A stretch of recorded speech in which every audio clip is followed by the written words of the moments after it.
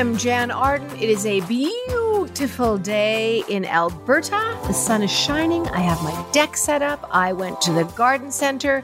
But listen, before I go on, this is the Jan Arden Podcast and Show. I'm with Sarah Burke. Hello. We got a lot to talk about today. Mark Brand is an amazing guy. I have a really big intro for him, so I'm not going to tell you all about him now because we're moving on. The Toronto Maple Leafs are firmly in the Stanley Cup playoffs. I don't care, but there are a lot of people that do care. Yeah. I'm cheering for Edmonton. I'm not shocked. They frickin' won. The town went upside down. I'm watching it on TV. 19 years since we've made it to the second round for anyone who's not paying attention. It's a very exciting time. I have pulled all of my Toronto Maple Leafs attire out of my closet, and I may have worn my jersey at the themed bachelorette party on the weekend. Whoops. Okay, so let's touch base on the Bachelorette. If you were listening last week, Sarah was talking about her involvement or lack thereof, and you got a little bit of blowback. Take it away. So, I mean, not a big deal, but of course, there's going to be a few comments. One comment said, "Oh, Sarah talking about it on the podcast, that's awkward. Does she think that's going to make her relationship better with her sister?" Now, I hear what you're saying to this listener. I also want this person to know that everything I've said on this podcast, I've also said to my sister. Mm-hmm. And it's her special day, and she can make whatever decision she wants, right? My intention in sharing was kind of because I think some people have messy family lives, and I hope it's relatable to some. Everybody has messy family lives. If you don't have a messy family life, you're doing it wrong. So, quick touch base on the Bachelorette. The Maid of Honor put together a beautiful Bachelorette. I know my sister loved it. I watched her be so happy. The theme was like black and white, but we were just wearing like leggings and, sweatpants and stuff. So I didn't feel too bad about wearing my Maple Leafs jersey. But I will say, Maid of Honor tapped me to ask me to change into my evening attire. And I was like, this is it, honey. Wow. That's all I'll say. But it was a beautiful weekend. I bonded with the sister-in-law. We had a really nice time. Good. She was like telling me how much she loves my family and how happy she is that, her brother met my sister. It was beautiful. So a comment that came in about the speech that we were talking about for the wedding, how I'm not doing a speech. You were asked not to do a speech. Diane sent us a message, okay? And I love this message. I want to comment to Sarah about her sister's wedding. Even though she can't do a speech that day, I would still write up what she would have said and send it to her. I love that. She will feel better having put it to paper, and her sister will see that she meant only good by it. I have a similar sister who gets very jealous and turns against me. You have to kill them with kindness. And to have it as a keepsake. But also, the intention would be for her to see that I want to celebrate her. Do it in calligraphy. Yeah, because I do calligraphy. I'll get it printed. But I think that it's a great idea. Just say, this is for you. Read it. Yes. It's 2 weeks from now, or read it never. This is just, yes. This is my speech just to you, between you and I. I love that. That's a great thing. And my boyfriend actually came up with this idea too. He's like, well, at the rehearsal dinner, you can say a couple words, just clink the glass, stand up and tell everyone how much you love her, right? That'll be easy. Exactly. So that's where we're at. I like your boyfriend. He's coming up with some good stuff. So him and I are going to Nashville next week. So Caitlin is actually going to be your co-host next week again. Yeah. I don't know when she's going to come back full time. She's with the cutest baby. That child is so cute. I'm telling you, I have this thing. I have to look up what kind of a condition this might be. I picture biting this child's feet off his body. I somehow knew you were going to say that. Just nibbling his little, starting with this little toe and working to the ball. Anyway. You might have a problem. Will is a cute little fellow. But he's got really super cute parents. The father is very attractive. The mother is very attractive. They are a cute couple. And this kid's eyeballs are like planets. Oh, did you see? He's got these 2 little front teeth now. I noticed this. I'm going to bite those off too. I'm going to bite them off. So cute. But listen, I want you to ask her about the Met Gala because I know that's very in the Caitlin wheelhouse. Yeah. And she'll want to comment on some of the outfits, but that's not my thing. So okay, you ask her. Met Gala, I'm on it. I don't know a thing about the Met Gala. What's it for? I hope it raises money for something. Does it raise money for something? It raises money for the museum in New York. Okay. The biggest night in fashion with all proceeds going to the... Good. All right. So I thought on the show today, though, you might want to talk about Gordon Lightfoot, who passed. Gordon. Can I just say, he has lived so much longer than I thought, because it's nuts. People might remember this years ago, and I mean 20 years ago. he had some really, really serious health issues. We almost lost him 20 years ago. Yeah. And he has just been so steadfast, and he has continued to work all these years. Gordon is one of the few artists that even in his 80s, and he was certainly in his 80s, he was doing 4 and 5 night runs at Massey Hall. Massey Hall holds 2,600 people, and he was selling them out. And he was playing, and he was standing there in his beautiful suit jackets and had his hair flipped back and had his guitar and his band, and he was singing Sundown and the Edmund Fitzgerald. And I mean, the 3-hour evening that he can fill with songs that you know every word of. I did a tweet yesterday or to this morning, and it was just like, you don't know how many Gordon Lightfoot songs that you know all the words to. Very accurate statement. They're just in your head. My Gordon Lightfoot story, and everyone has one. Tell me. I was at a folk festival. It was back in the day, and I don't know which one it was, but it was after he got ill. So it was within the last, 16, 17 years. Knock on the door. It's the trailer. Poppy thinks somebody's here. And there was a few of us in the trailer, and they opened up the door, and it was Gordon there. And he's like, "Hi, can I just say hi to Jan?" I'd never met him before. Oh, that's so nice. He had his guitar with him. He got into the trailer and he sat down. We had a chat, and, it was just like, "Great to meet you." And I was just like, I can't even believe I'm talking to the man. And then he just said, "Would you mind if I went up before your set and did a few songs?" I said, "Gordon, you can do my whole set if you want to. You can, I think I have an hour. So do you want an hour?" And he laughed. "No, but I'd love to do a couple songs." So it was really amazing for me to go out there and just say, "We're going to have a great afternoon." La, la, la. People are like really excited. And I'm like, "But before I start, I got a little special guest for you. I don't know if you know him. He's an up and coming guy." Let's hear it for Gordon Lightfoot. And the crowd erupted. Well, it was just joy, pure joy. And he got up. His daughter was with him, and he sung 2 or 3 songs. And then he's like, "Thanks so much for letting me get up and sing some songs." So, he would have been probably 70. He was probably in his late 60s then. Mm-hmm. So it was, but he was one of the best songwriters I'd ever heard in my life. There was a group of people coming out of this country in the 50s and 60s, Joni Mitchell and Leonard Cohen and Neil Young, Gordon Lightfoot. They really were, they set the tone globally. They set the tone for what happened in the world and really what the bar was for great storytelling.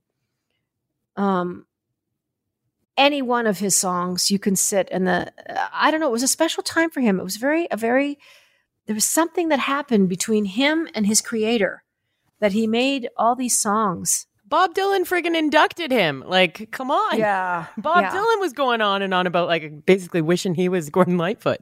Yeah, I don't think. And he had the best of everything, but he's off doing his stuff. He was a very resilient person.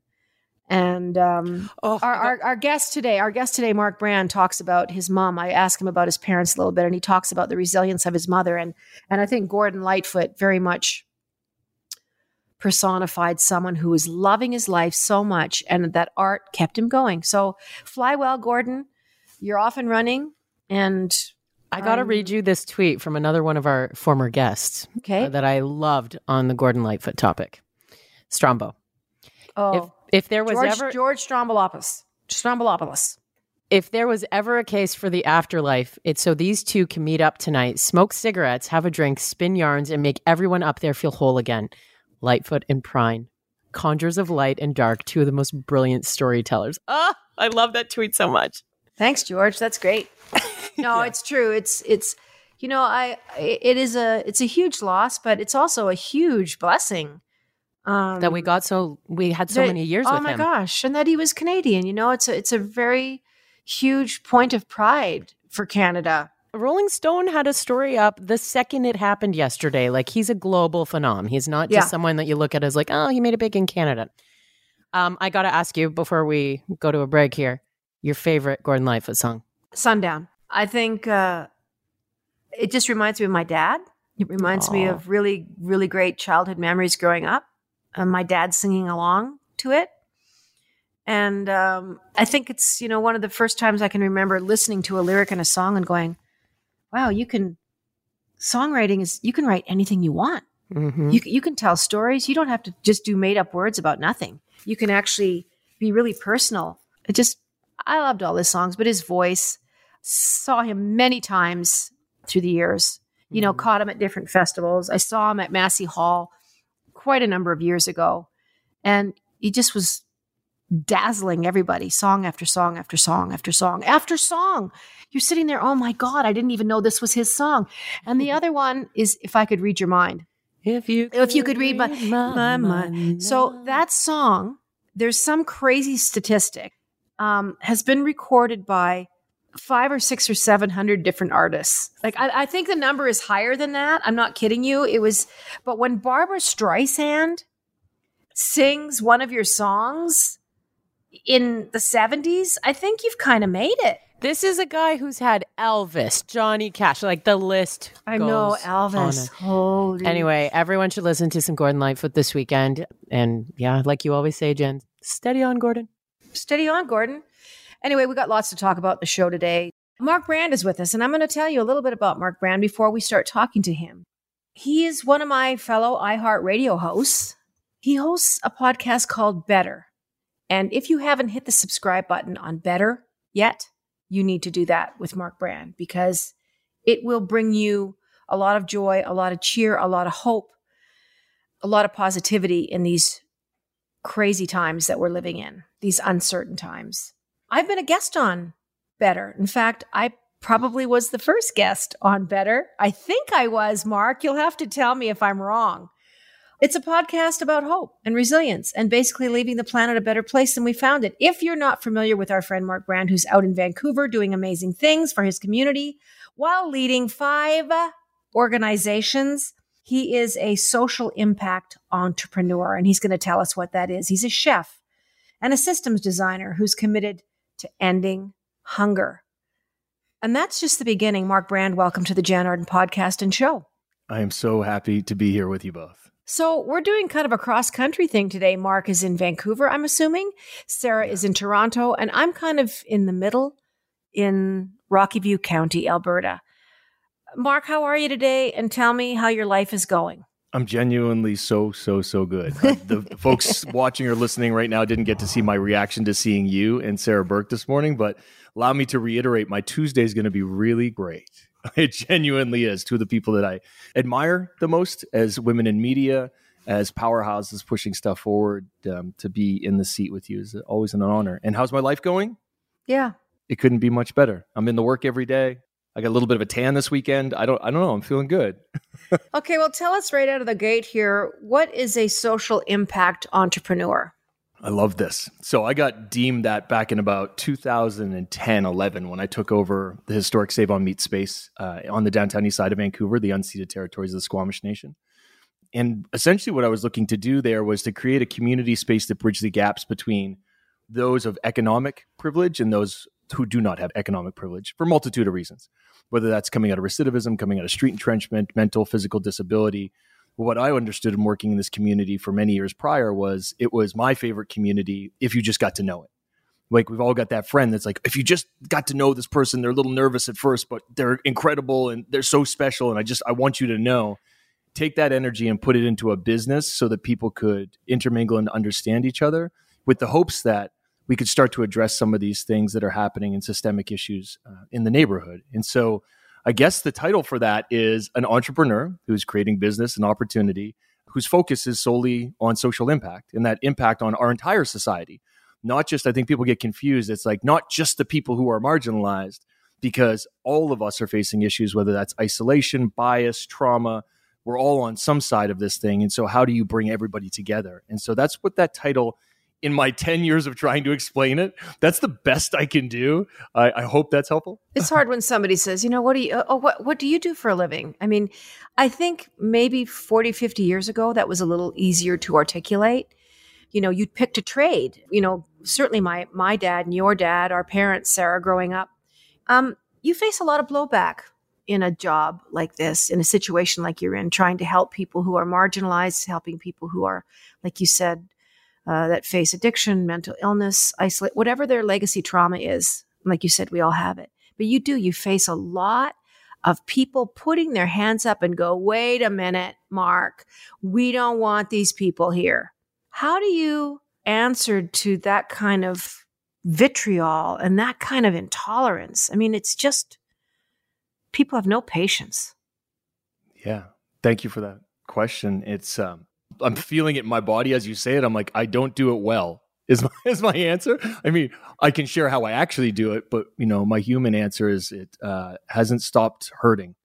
I think I was in a really beautiful position for myself, my own ego and my own privilege and everything. I was an entrepreneur first, and I had a slew of very successful businesses, scratch made, no trust fund kid, just like made everything myself, and had restaurants and a live music venue and a gallery and all sorts of things that I cared a lot about. Same vein, community.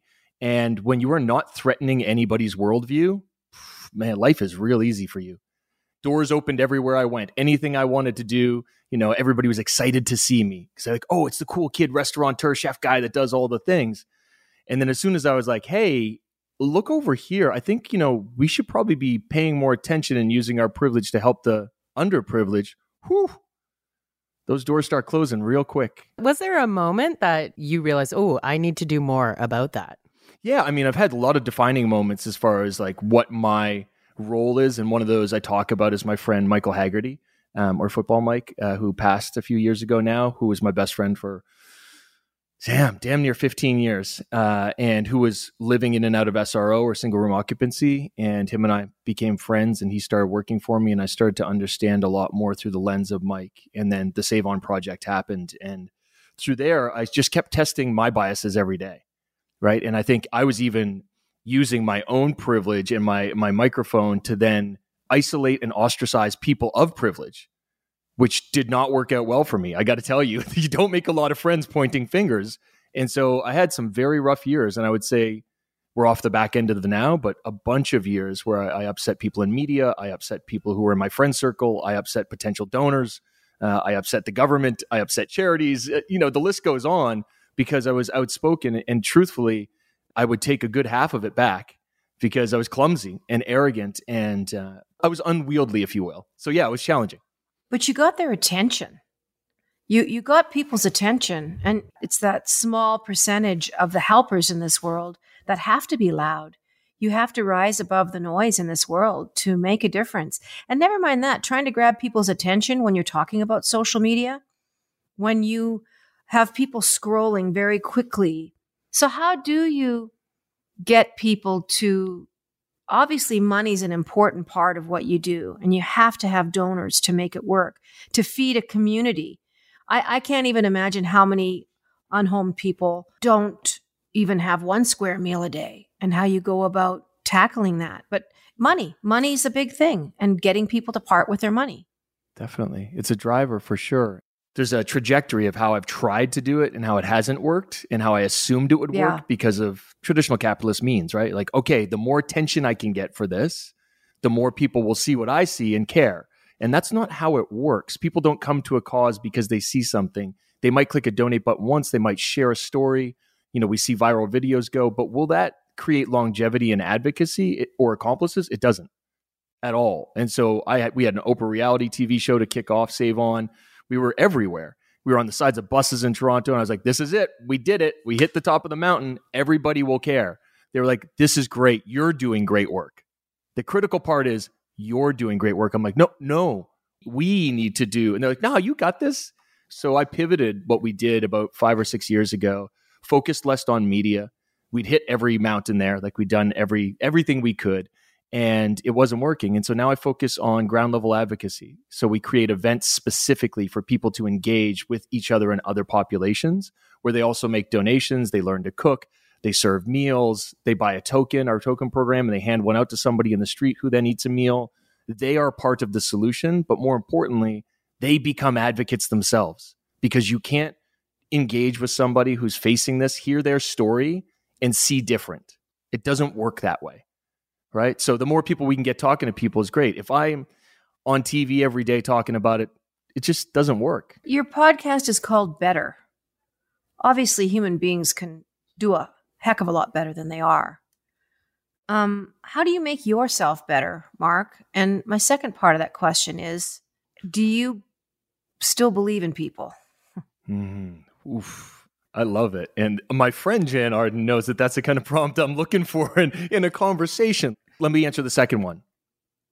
Unequivocally. Okay. 110,000%, I believe. I waver. I dislike some people's current disposition. Yeah. But I believe in us, and I'll tell you why I believe in us. It's not because of what I read on social media, because boy, it's dark out there. It's not because of the cocktail parties or events that I have to speak at or go to where people are like, hey, so you're the guy who helps the hobos. It's not that. That doesn't help me at all. But those open conversations, what helps me is when I'm walking in the street, when I'm seeing people in triage, whatever neighborhood it is, when I'm working in Harlem with the food bank, when I'm working in Alberta, when I'm working in Halifax, and I see the people in the street doing the work, and the other people supporting, and the acts of kindness when nobody's looking, that's what gives me the hope. And I see it every day. And so I surround myself with it, because otherwise, imagine, and you and I have had long conversations about Twitter, imagine if that was your worldview. It's so toxic and so insane, and people don't really talk like that. We always say, keep that same energy when you see me, right? Yeah. People don't keep that same energy. Literally never. So it's not real. It's a false bravado. It's a false worldview. Everybody wants to belong. They're joining sides. But when it comes push to shove and we see people in the street or we see tragedy, people rally.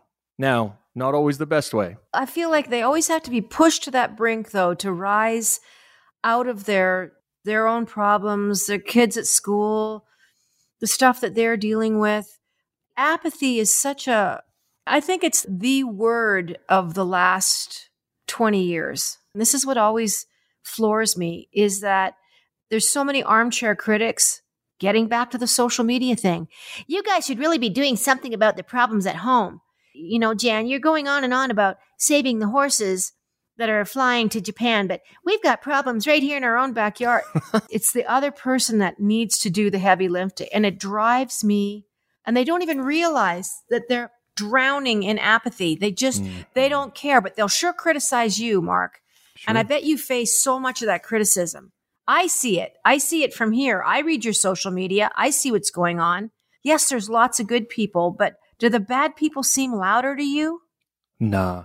I figured out years ago, and we've talked about this too, and I share this for everybody at home. There's 3 different ways that we control our energy and ourselves, right? What we ingest, literally, what we eat, what we drink. I'm obviously a big proponent of that stuff, right? Big deal. What we put in front of our eyeballs, right? Like what we look at and what we give our attention and our intention. And then what we hear, what we listen to. Now, people would be like, oh, well, you can't block it out and have blinders. Yes, I can. Yeah, that's my decision. I stopped watching the news, and I don't say this because I'm anti-news. I love the news. I stopped watching it because I can't help but fixate based on the way that my mind is built. And so I curate very carefully my time, my energy, my food, my liquid, my intake, where I spend my time. Yesterday, I worked on our food recovery program with a brand new young hire who has Down syndrome, who's done a year cooking. I surrounded myself with Emma yesterday. And that's what I took in. Emma and I made 270 scratch-made chowder meals with a bunch of our team members, fed those to women and children fleeing violence. I wasn't on Twitter yesterday. So if Dan14782 from Toronto had some shit to say yesterday, I wasn't around for it. I missed him. And also, why would I ever give somebody I don't know my energy like that? The only energy I'm giving to people is people who actually need it. Repeat that again, Mark. I want people to hear what you just said one more time. Why would I ever give my energy, to people who in no way deserve it or have access to me? I do not suffer from apathy. I'm on the other end of the pool. I wish I could be like that. I wish I could just kind of not care or be nonchalant. Can't do it. Nope, nobody wishes that of you. We need you to do those things. Right? And when we talk about what you create and what you put in the world, it is fueled by that. The important part is just not to hold on to it. We're going to be right back. I've got so many other things that I want to ask Mark about your parents, and I want to ask about young Mark When we come back, don't go away. You're listening to the Jan Arden Podcast and Show.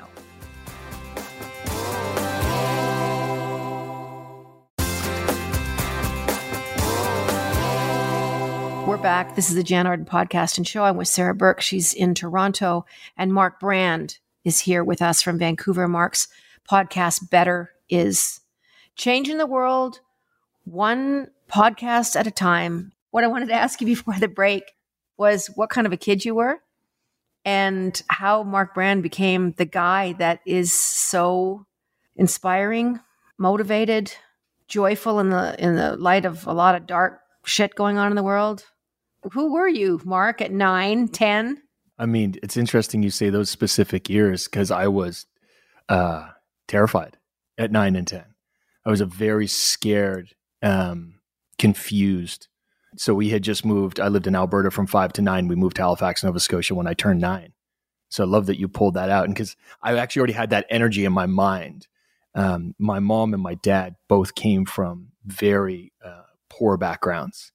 My mom was, for all intents and purposes, unhoused when she was about 12. Her mom was committed. Her dad had passed, and she was couch surfing and got her first job at the famed Neptune Theatre at Halifax, Nova Scotia at 12 years old. And the story, the adage goes, right? Like walked literally 15 miles to work and back, no matter the weather, to go be an usher and collect a few dollars. And she never stopped working. My mom passed 10 months and a week ago. I segue because I have to tell the story because it's so beautiful to me and it's so indicative of who she is and therefore who I am. And I can go back to my childhood in a moment. But my mom had polycystic kidney disease, beat cancer multiple times, had kidney transplant survivor, liver surgery. The traditional Western medical system did not do well by my mom. Let me just say that. And so she slipped and had an accident and went into the hospital, got COVID, and never came out. And so I went for the last week when she had slipped into a coma. And she was still breathing. And the first day that I got there, the doctor said, "Say your goodbyes tonight." And I said to him, "You haven't met my mom."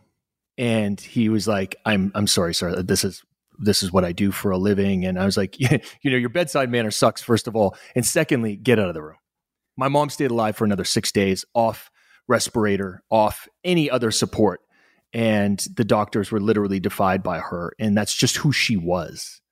And so how that informed me is that exact same kind of story, but work ethic. We could do 3 podcasts on my father alone. And so when those are your two people, regardless of the struggles we had and me being thrown out of the house from a very young age and struggling myself, though they are honestly two of the greatest people that you could ever imagine, let alone exhibiting resilience. And so I had no excuse. What's your excuse when these are your guiding lights? It's like, yeah, you are going to be fearful. You're going to be this, but you have food and a roof over your head and you have this big ass brain attached to you and this huge heart. What are you going to do with it? What are you going to choose to do with it would be the prompt. And very little else. I had very little other direction. And so I wasn't great in school. Like many of our friends who veered to the creative, I was smart, but couldn't stay still. And I always just knew from my family, from my parents, from their influence, from Nova Scotians, Maritimers and their hearts, watching them exhibit, I copied them. I was like, I think I want to live a life this way. And my aunt who passed, who's a mentor, I was just back at a bed and breakfast that she ran, standing up front of it a couple weeks ago in Halifax, would literally stop to every single person on the street she saw. She had stray cats in her house. God forbid a bird went down because that was coming home with us. Like, it was all, and she was a scratch cook. So she taught me how to cook and she would go into our cupboards. I'm like, there's nothing there. And she would whip up something incredible. And so when you see these people literally creating magic and exhibiting empathy as a true life, like North Star, that's what they do day in and day out. It's not for show. It's not be nice to service people because somebody's around on a date. It is who they are. That becomes your DNA, or it is in your DNA. All right, these are my family members, but that becomes the way you operate. So scared Mark became angry Mark, became resilient Mark. And I'm always thinking of then. My mom's name's tattooed right here on my neck. My first restaurant was named after her. It truly is a sign of, I'm not doing this for show. You didn't have your obstacles removed. I think a lot of parents these days think if they can save their kids any kind of unhappiness, any kind of grief, when it's obstacles that build character. What was your first kind of altruistic public move forward to help people, to feed people. Was there a moment in young Mark? Were you a teenager? Were you in your 20s where you went, I am going to do something for this community? What do you remember what it was? It was the opposite. Okay. It was super interesting. In like my teen years, et cetera, I had been so indoctrinated by capitalism. And let me say that without, being a weird meme, I mean that in the truest sense of it. At that point in your life, you are so taught that the only way to survive is to disseminate the competition, right? Decimate rather. Like you have to win at all costs. And what does winning look like? It means that you get to have all the things that you desire or told you desire. And I think by the time I was about 33 or 34 years old, I had more than I could have ever imagined. More money. I had a beautiful home. I had all of the friends and was surrounded by everything I wanted. And I was absolutely miserable. Not because of the quality of my friends or my current wife, or they were amazing. I was the problem because I had veered so far away from what 9 and 10-year-old Mark cared about and loved that I didn't even know anymore. I spent my days literally in meetings talking about the price of beef, dealing with HR folks, because at that point I think we had like 300 or 400 employees. Like it was so unfulfilling, and everything that I was promised by capitalism would fulfill me actually hollowed me out. So how did you change it? What did you do? Blew it all up. I blew it all up. I can say very clearly that, in 2011, 12, 13, I had a nervous breakdown. And it was people think a nervous breakdown just happens and it's a day. No, it goes on and on and on. I was disassociative for 10 to 12 hours a day. I was just going through the motions of everything. I was deeply depressed, medicating with alcohol, medicating with drugs, the highest functioning alcoholic you've ever met. Literally doing 16 hours a day, 7 days a week, and still doing media constantly. And then bottomed out, made giant mistakes, and had to look at what I was doing and said, I need to stop talking to people for a bit. And it took me a while. I dug into my own education. I started educating myself again. I realized I had a thirst for knowledge and structure and how to help myself and help people around me. And sort of by 2016, 2017, I decided to get sober. And that's something you and I share. I decided to get stone sober, not kind of sober, not Cali sober, but all the way, put it down. What is the best you could ever feel sober? And that's 6.5 years. And that's truly, when I say all the other stuff that was happening with Impact between 2011 and 2016, 17, we were doing a great job. My teams are incredible. My people are, honest to God, I just count my blessings for every single person that I'm surrounded by every single day, genuinely. But my own change came as soon as I was able to look at why I was doing all the things I was doing. And those traumas were big, dark, terrifying, heavy, real, and faced them one after another, therapy, all of the things. And I'm still very deep in it. It's a great feeling, sobriety. Isn't your timing, you two, the same? 6-7 years, isn't it? I'm just going into year 8. August the 13th, I'll be 8 years sober this summer. And I would not be on the planet now. That part. Yeah, there's just no way. I was hospitalized many times for my heart. That's right. I had these, I wouldn't call them heart attacks. They called them episodes, I guess. But I find you so incredibly inspiring, Mark, just because you actually are impeccable with your word and you do the things you're going to say, even when people are think that's never going to happen, Brand. You're not going to pull that off. You can't feed, that many. And then you do it. But I like that because you don't come out swinging this club like this aggression. I find you this peaceful warrior, and it's amazing what we can get done through encouraging people, cheering them on, because so much of this world works. The beatings will cease when the morale improves. Mm-hmm. And I don't know how anyone expects that kind of a system to work. No, we know it doesn't. It's kind of crazy that, a guy who just described his former life spent a full day yesterday with Emma, who you just told us about, right? That's such a flip. And you're so much happier now, by the sounds of it anyway. Oh my God. We look at the Dalai Lama, okay? We look at people who walk with Buddha or Tao or any of the other Hindu. We watch folks and you're like, I can't access what that joy and peace looks like. I don't know what it looks like because I've been bred specifically to be part of a machine that makes people rich. I can't say it any plainer than that, right? Is like, what are you bred to do? From our schooling, our literal K through 12, from primary school through, we are taught to regurgitate, to show up. The bells dictate where we move. That's how it works. And if you're not part of that system, God forbid you end up like somebody on the downtown east side, because that's how it happens.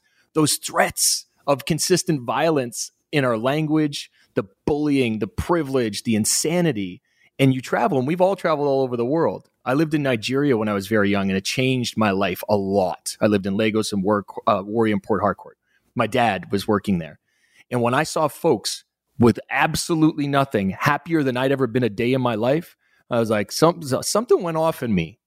I was like, what is going on here? Like, you don't have anything. You don't even have a shirt, maybe. Like, how are you so happy? Like, I was in the pursuit of joy my entire life, and the most joyful I would be is around children, around Emma. You know why? Emma doesn't have an agenda. Yeah. Emma doesn't need or want anything from me aside from some good jokes and some knife skills. And a chance. I mean, Emma gave me a chance. It's the other way around. My dear friend Ash McLeod, it's his 10-year anniversary with my organization yesterday. Managing director of A Better Life Foundation, our charity here in Vancouver. This guy the glass is overflowing full with positivity. Like, I got to tell you, at one point in our organization, the CRA froze our accounts because somebody wrote an article about a lawsuit I was in with Cisco. It was all this big mess. He helped me roll ATMs into Save-On so we could take cash only for a few weeks so we could pay everybody. And he did it with a giant smile on his face.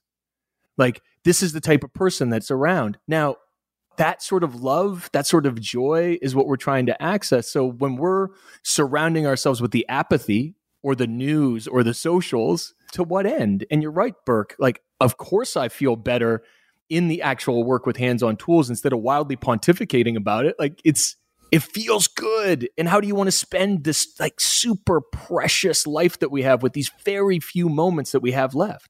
What are you going to do with them? Accumulate money for what? Like, yes, you need it. Yes, you need it to get by, but there's so many options in front of people, and we're just told they aren't options. I think people forget how great it feels to help somebody else. It's been probably so long since they've been in service that they really do forget. When people do a good deed, I apologize for my dog, Mark. I love your dog. When people do a good deed, something as simple as seeing a guy on the side of the road in the rain, trying to put a tire on, and you actually go, oh God, I need this like a hole in the head, but I'm going to pull over. The least I can do is get him to a gas station or give him a hand. It's just something very simple. People, those simple acts lift people's spirit. It does something to their biology. And it's so rare that people will stop in their busy lives just to lend a hand. What inhibits us from activating our kindness. And kindness is a word that is so shuttled around politically now. I don't even like how it sounds coming out of my mouth because it's always turned against you. It's the word kindness, and being kind has been very politicized and very weaponized, I think. Does that make any sense? Totally. It's like, oh yeah. Totally. And they'll repost a tweet that I said that was very disparaging, from 9 years ago, that I told some guy to screw his eye socket. Yes. And I hope he did. And I meant it. I'm just like, and I keep bringing these people up because I guess I'm looking at you, Mark, and Sarah probably is too. How do we deal with them? You said just to kind of put your blinders on and don't give them your time. But for the people that are so discouraged and feel so kind of beat up by what social media does, like what do we do? Maybe the question is, how do you inspire them? Oh, yeah. Yes. Thank you for turning that around. How do we inspire those people? I feel like I also jumped past the question earlier, so I'm going to tie the two of them together, which is essentially like, stop talking and just keep doing. People are so happy to run their mouths. And when you say people are like, Mark, you can't do that, literally 16 businesses deep, every single one, people are like, you're insane. That's never going to work. How could you possibly think that's going to work? I'm like, that is your perception. That's your perception. Like, isn't it wild that you think your perception is the only truth? Like, that's so crazy. Like, not only is it insanely arrogant and egotistical, it's just stupid. Do you think that you know everything? Like, I walk through the world with such curiosity, and I'm happy to be wrong pretty consistently because I take a lot of risk. I'm reading this book by Gladwell right now, Malcolm Gladwell, one of my favorite authors. I'm reading Bomber Mafia right now, right? And this Bomber Mafia, quick anecdote, it's talking about the Air Force's inception. And it was literally a group of people who had to break away from the Army to create this thing, essentially aviation, in a way that could target very critical points within a war, so they didn't have to keep killing millions and millions of people on the ground.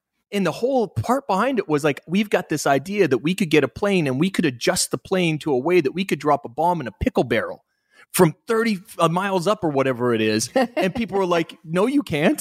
And they're like, no, we totally can. And they're like, and they created this entire movement and energy behind it. Bombing is not a cosign here. Let me be very clear with my language. But how many lives were saved in that particular thing from guerrilla warfare and on-the-ground warfare? But people are like, you're absolutely insane. This will never work. When I said I'm going to create a business that's going to take the proceeds from selling hamburgers and all of these things and then help feed people in the neighborhood and all the stuff, people were like, how many hamburgers are you going to sell? I'm like, I don't know, a lot. And they're like, but they were like, you're crazy. And then we're doing 500 covers a day. And Guy Fieri pulls up in the Camaro and we're the first diners, drive-ins, and dives destination in Canada. The ideas matter. The intention matters. And you have to push through all of this stuff. And we're so terrified of looking stupid, being called stupid, or quote unquote failing in something that we do, that we won't try anything. And my push to everybody is, remember when you were a kid? That 9 and 10-year-old, while he was terrified, tried everything. He BMX'd up dirt, like literally up gravel, fell, skinned his knee, broke, ran through the forest, did everything until he figured it out. And that's the same way that I approach business and entrepreneurship, is like, what is the worst thing that could happen? And my answer is, I could go bartend at the airport for 150 grand a year. That's my bottom. I have those skills. I have that connectivity. I know how to make a great drink. I'm a good conversationalist. The worst thing that happens to Mark Brand is he ends up at the Fairmont at YVR making Manhattans for Floridians. I'll do it. That's pretty good. It's pretty good. Right? Exactly. So why not take the risk? And why not inspire other people to take the risk? I think as we push forward and we see movements matters. Energy matters. It all matters. And when people are like, that's insane, like, cool, I will show you. And then you can see it. And then when you have a crazy idea, maybe you'll just try it. And if we kept trying things, maybe the system where we're shipping horses from Canada to Japan to be food, or the system where we literally oppress the people whose land this is, or the system where we continue to indoctrinate fake history, maybe those systems change because we open up and we become aware and we become awake and we care enough to risk our own livelihood and our own privilege to do these things. I know your mic is mounted, but that's a mic drop. Mic drop. I don't know, something like that. Well, there's just so many fear-based decisions that people make. And you talked about that. You know, you grow up with this idea of capitalism and getting ahead and annihilating everybody around you so that what you do is seen and what you do is heard and what you do. And I'm in a job and you're in a job where everything I do is about collaborating with people. Mm-hmm. I can't do anything by myself. I can't really play music. I mean, I could sit and play my guitar a bit. It would kind of suck if people had to sit through that for 2 hours. No, I've sat through it, and no, it doesn't. So we're not doing that today. It's all about collaboration. I guess I do have a question here. How has art and music, because I know you're such a music guy, you have to be well in order to help others. I do know that, Mark Brand. Mm-hmm. You have to be well so that you can keep helping people. And I know that art's a big part of your world. Can you talk about how music affects you and how you use it in your life? Definitely. And, you know, I've used your music in my life, as has every single person who's listening. So I think if I can be so bold, you know, what you create in the world and what you've created for us in the world is a library of just beautiful reflection, you know, and if you're listening to this, go to the interview that I do with Jan, please, like immediately afterwards, and listen to it because it's incredibly special. And it talks about exactly what I'm going to respond to now, but in a much deeper and what I'm going to say is more meaningful way. So I was a DJ. I am a DJ, and I'm a DJ in the truest sense of the form. I play real records. I play vinyl. I'm sitting in front of my turntables right now. This is my DJ setup where I still stream on Twitch and play 45s. I play 7-inch records. That's my weapon of choice. It has been forever. It's incredibly difficult to do and makes me so happy to do well. And I did it for a living when I lived in Australia between sort of 22 years old until about 28, 30 years old. It was my lifeblood. It was what I created in the world in Australia, which was to create nights of inclusion where Japanese breakdancers and Australian accented MCs and everybody in between could come and collaborate and jam while I set the sort of tone and hosted. And we took over clubs throughout the city that were unknown, and we flyered the streets and we hit people. And because I had this accent, I knew I could leverage the absolute hell out of it. Right. So they were like, wait a sec, you're North American. You are the authority on hip hop. I'm like, absolutely right. Little did they know I'm from Halifax, Nova Scotia. Right. Like, might as well be from New York as far as they're concerned. Right. So I used that to bring up artists that I cared so much about, that I would hear their music and I would hear their struggle, but their accents were Australian. And people were like, Australian rap's never going anywhere. And we'd play shows, 40, 50, 60 people. I played a stadium to 75,000 people with one of those groups called the Hilltop Hoods, some of my best friends in the world, who are the third highest selling artists of all time in Australia in their own accent now. We opened for Eminem out there, and I got to watch them do this thing. Dreams matter. Music matters. And when people can see themselves in your art form, my art form may be cooking, it may be my impact work, it could be my DJ sets, it could be the podcast when I have you or Gabor or whoever else on. That's all art. All of it is art. And so if you don't have a place to put your pain and put your, like, release all of that and also create the container where people are feeling the same, it's everything. It's a conversation with community in all those art forms. Definitely. So music is, I mean, I'm literally sitting next to hundreds of 45s right now, excitedly so, because it gives me, people do yoga, people meditate. I like to do a stretch now and again, but I really like to play music. I like to dance. I like to sing.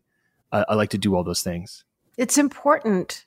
I think during COVID, a lot of good things did come out of it. A lot of horrible things came out of it, but a lot of good things. And I think our connection to art and how art is valuable to human beings on a day-to-day, really ordinary basis. So everyone was streaming everything. There was those jokes, well, I've streamed everything on Netflix now. And so when they got a sense, well, that's art. That's thousands and thousands and thousands of people making art, writing scripts, acting, putting music on it, telling you stories to entertain you for 2.5 years. There's a lot of vitriol and there's a lot of noise made by people that are like, why did they spend so much money on a statue downtown that most of us hate? And it's always that. But then if you were to single those people out and just sit them down and look at all their discs in their car, the music that they listen to, a paint color on the guy's garage, or art is there. It's on this table that my computer's sitting on. Somebody made this damn thing. Definitely. So it's art. So people that don't believe in art, I feel like they're missing out. Maybe they don't believe in it, but they don't acknowledge it. And they don't realize that the shirt they have on, the shoes that are on their feet, the glasses that they're wearing, the guy that cuts their hair is an artist. Absolutely. They go in, they like, keep it short in the sides, give me a little thing on top. And it's art. It sure is. Why are people so afraid to call it what it is? Because they don't understand it, because they haven't been comfortable enough to express their own creativity, right? I tell you, I do consulting in the design thinking methodology. I did a year at the Stanford D School. I taught at USC, and I taught innovation dynamics and design thinking. A lot of jargon to say, how do you get real research done? And where we start with is usually play. So I've seen grown CEO, white men, cis men playing with Lego and Play-Doh in these rooms where they pay $15,000 essentially a day to be in, to rediscover their creativity. And that's the answer. When people feel like they can't actually, well, nobody cares about my art is essentially where that's coming from, right? So there's an energy underneath of like, I did this stained glass thing and tried to sell it at the flea market once and somebody laughed at me, and so therefore art's stupid, right? It comes from this really weird place that like, I am scared to do my thing, therefore that's it. And that's where a lot of criticism comes from, was this just place of misunderstanding. And what I'll share with your audience is, I often think about the world in multiple dimensions. And I think about me at 19, I think about me at 32, and would I be able to have this conversation with you at 32? Absolutely not. So The person who is coming at me on Twitter is me at 32. It's really that simple for me. Can I imagine that person's plight? I can. I was that person. I still, when I get triggered, can be that person. That's still in me. And so can I have empathy for them? I can, but they still don't get any of my time. I can have empathy for them and move past it. But you can understand it and not let it steal your wellness. Period. Because I have you in my circle. I have Wendy Williams-Watt in my circle. I have Sarah Burke in my circle. I have hundreds of people that I admire, look up to, and share. While we differ on opinions, we can argue, we can have real important discourse to learn with each other because it's safe to do so. I would rather do that with you than, again, Bob 197432. I don't give a shit about Bob. I care that Jan Arden's like, hey, I don't know, Mark, about this latest thing that you're doing. It sounds a little bit more like X, Y, and Z. I want to hear that because I trust and respect you. And I'll be like, cool. Well, I thought about it this way. And you'd be like, yeah, but did you think about this? And I got blind spots like everybody else. I would rather learn and evolve, not from strangers and bomb throwers. That's not helpful. It's like, have you got something to say that could actually help me do the job that I'm trying to do or be a better person? Because if so, I'm wide open. You don't have to answer this, but I really want your take on it. Okay. Because I feel like there's, pockets of people out there that, and we've really seen it the last 4 or 5 years, they'll pick an issue. They'll just really judge people, whether it was reproductive rights that we saw kind of that whole thing happen. Still happening. Mm-hmm. It's still, but it's, they've almost picked up and they've moved on now to trans and non-binary people and, drag queens, drag kings reading in libraries and stuff. And I just wanted to get your take on, because, Vancouver is such a positive community. It's a huge global phenomenon. Vancouver has a lot to be proud of because they're a supportive community. Why are people so mad about that? Great question. Because you're on the ground seeing everything. Yeah. I mean, it's the exact same reason as the art response, but I'll get a little more nuanced with it, right? Which is people are threatened and they're also isolated, right? So they feel threatened by different or other. I always say to some folks who come at this, particularly at trans or gay issues, I'm like, are you potentially not the sexuality that you're claiming to be? And I'm just asking that genuinely because are you closeted and afraid? Because there's no other reason for you to react like this. Like, this makes no sense. Nobody of a different sexuality is coming into your house and trying to do it. You're afraid of people in dresses, not people with AR-15s. Are you okay? What are you eating in the morning? Like Red Bull cereal? Like, what is happening for you that you can't differentiate between an actual issue, a real issue where kids are being slaughtered every single day, and another issue, which is this person decided that they are two-spirited, which is one of the oldest designations on the planet as we've been walking, or that they've decided that they don't know yet. How does that threaten you? That's so crazy. They're using their children virtually as their shields. You're indoctrinating our children. And now we're seeing all these legislators in America. People say, well, it's not happening in Canada, but I do worry about it happening here. You should. Right now we have a government that supports female reproductive health. Can we call them a government? Is that just a little bit too generous of us? Next episode, we'll get into that. I just feel like they're putting their kids forward. They never talk about how it's affecting them. It's always what's happening to their children and in schools. And I always want to say there's nothing in the world that any parent or any government or any peer group is ever going to do to change an individual's mind of what their sexuality and what their identity is. No. It cannot be shifted. It cannot be moved. It cannot be hypnotized. Nobody can manipulate that. It's not a club. You don't get a badge. There's no one. I couldn't take any of us and sitting in a room and talk Mark into being anything other than what he is. So does that message not get through? It doesn't. You're not going to change their minds. It's a fear of losing control. It's a complete fear of losing control in the systems that have served the privilege. And so I responded almost jokingly prior because it makes me so angry at the same time. And I love this kind of energy between us. But to be very, very serious about it, it is a systemic fear of losing control, a control that nobody has.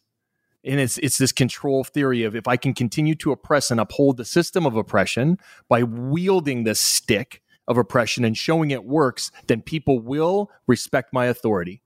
And it's a white cis man's world, right? This is how this works. We've decided to A, B, C, D, E, whatever the legislation of the day is. I had the incredible pleasure of having Kitty Colbert, or Catherine Colbert, the lead defense attorney for Roe versus Wade for the last 30, 40 years on Better.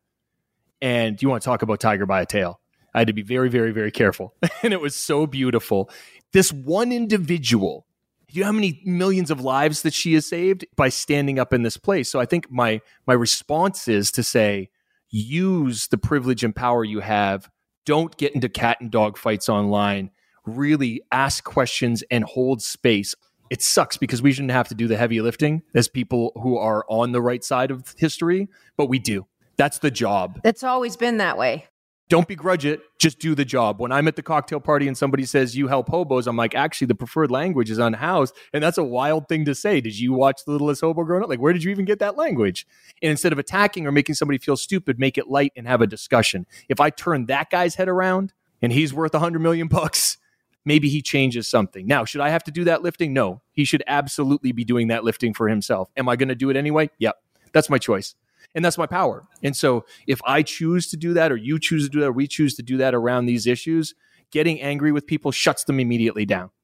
We go straight into trigger and we stop listening to each other. Yeah. If my partner and I have a disagreement, I shut down, she shuts down, nothing can be communicated. If I'm in the workplace, somebody feels fearful of me. You can't, as you said, berate people into submission or learning. No. You have to show them a way gently. So do the thing. For me, it's create opportunity that's gentle and kind to come to the neighborhood, learn to cook, whatever it may be, in a way that's very easy and accessible for people who genuinely want to help. But if you saw their social media, you wouldn't think so. So we got to create these opportunities. And also, people suck sometimes. That's the essence of Better. And we should say congratulations on season 2, which just launched. Thank you so much. I'm so excited about it. Mark Brand, I'm telling you, if you haven't subscribed to Better, we're going to link it here, but you can easily find it and hit that button and listen along and learn and be enriched in your life. And we can all do better. God knows I wake up every day and think I can do better than I did yesterday. It's a great feeling. We've got miles to go before we sleep. It has been such a pleasure having you on the show today, Mark. I could sit here and talk to you for 5 hours. Thanks for all you do. Thanks for inspiring us, and thanks for being vulnerable. I knew this was going to be a fantastic conversation, and I'm very grateful for your time. Sarah and I are both just like, I hated to even ask questions. I could have sometimes I'm like, I think I'll just let him go. I'll just let him talk for an hour. Don't do that. That's a deadly recipe. And let me reflect the privilege and the honor as always. You showed up for us, and folks don't know how hard you showed up for us and my organizations during the pandemic.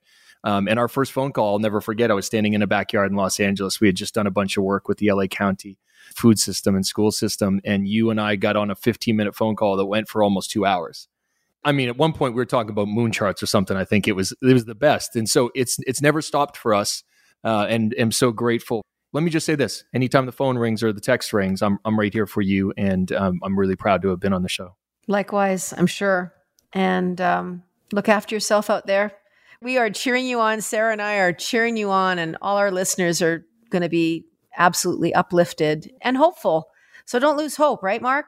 And we can be better. Yeah, we're surrounded by love. We're made of it. Focus on the people that give it to you and leave the rest of it in the wind as you figure out what you want to do with your life. It's really important. Thank you, Mark Brand. Lots of love to you both. Well, that was, I don't even know what to say. It was just such an amazing, inspiring conversation. He's prolific. And the time went by so quickly. Listen, if you have any questions or any comments about Mark Brand, don't hesitate to go on our socials. We're on Facebook, we're on Twitter, we're on Instagram. You'll find us, Jan Arden Podcast. Caitlin Green is going to be with me next week. You're going to be in Nashville with your boyfriend. Yeah. Eating barbecue and listening to country music. I'm jealous. You're going to have a great time. We're going to go see Mellencamp at the Ryman. Oh my gosh. So perfect. We'll tell you more when we're back. Make sure you go to Tootsie's. I will for you. Just go into Tootsie's and have a nice cold Coors Light or something. Sing one of your songs in the wrong key, right? Yeah. Sing one of my songs in the wrong key. No, have a Bud Light. And you'll know why I've said that. Have a Bud Light for me, will you? Support the Bud Light people. Mark Brand, thank you, thank you, thank you. You were just wonderful and amazing and charming and smart and all those things. We'll see you next week. Don't forget to subscribe. Give us a review. Give us some stars. It helps people find the podcast. And it just gets the word out there. We'll see you next time, folks. Toodly-doo.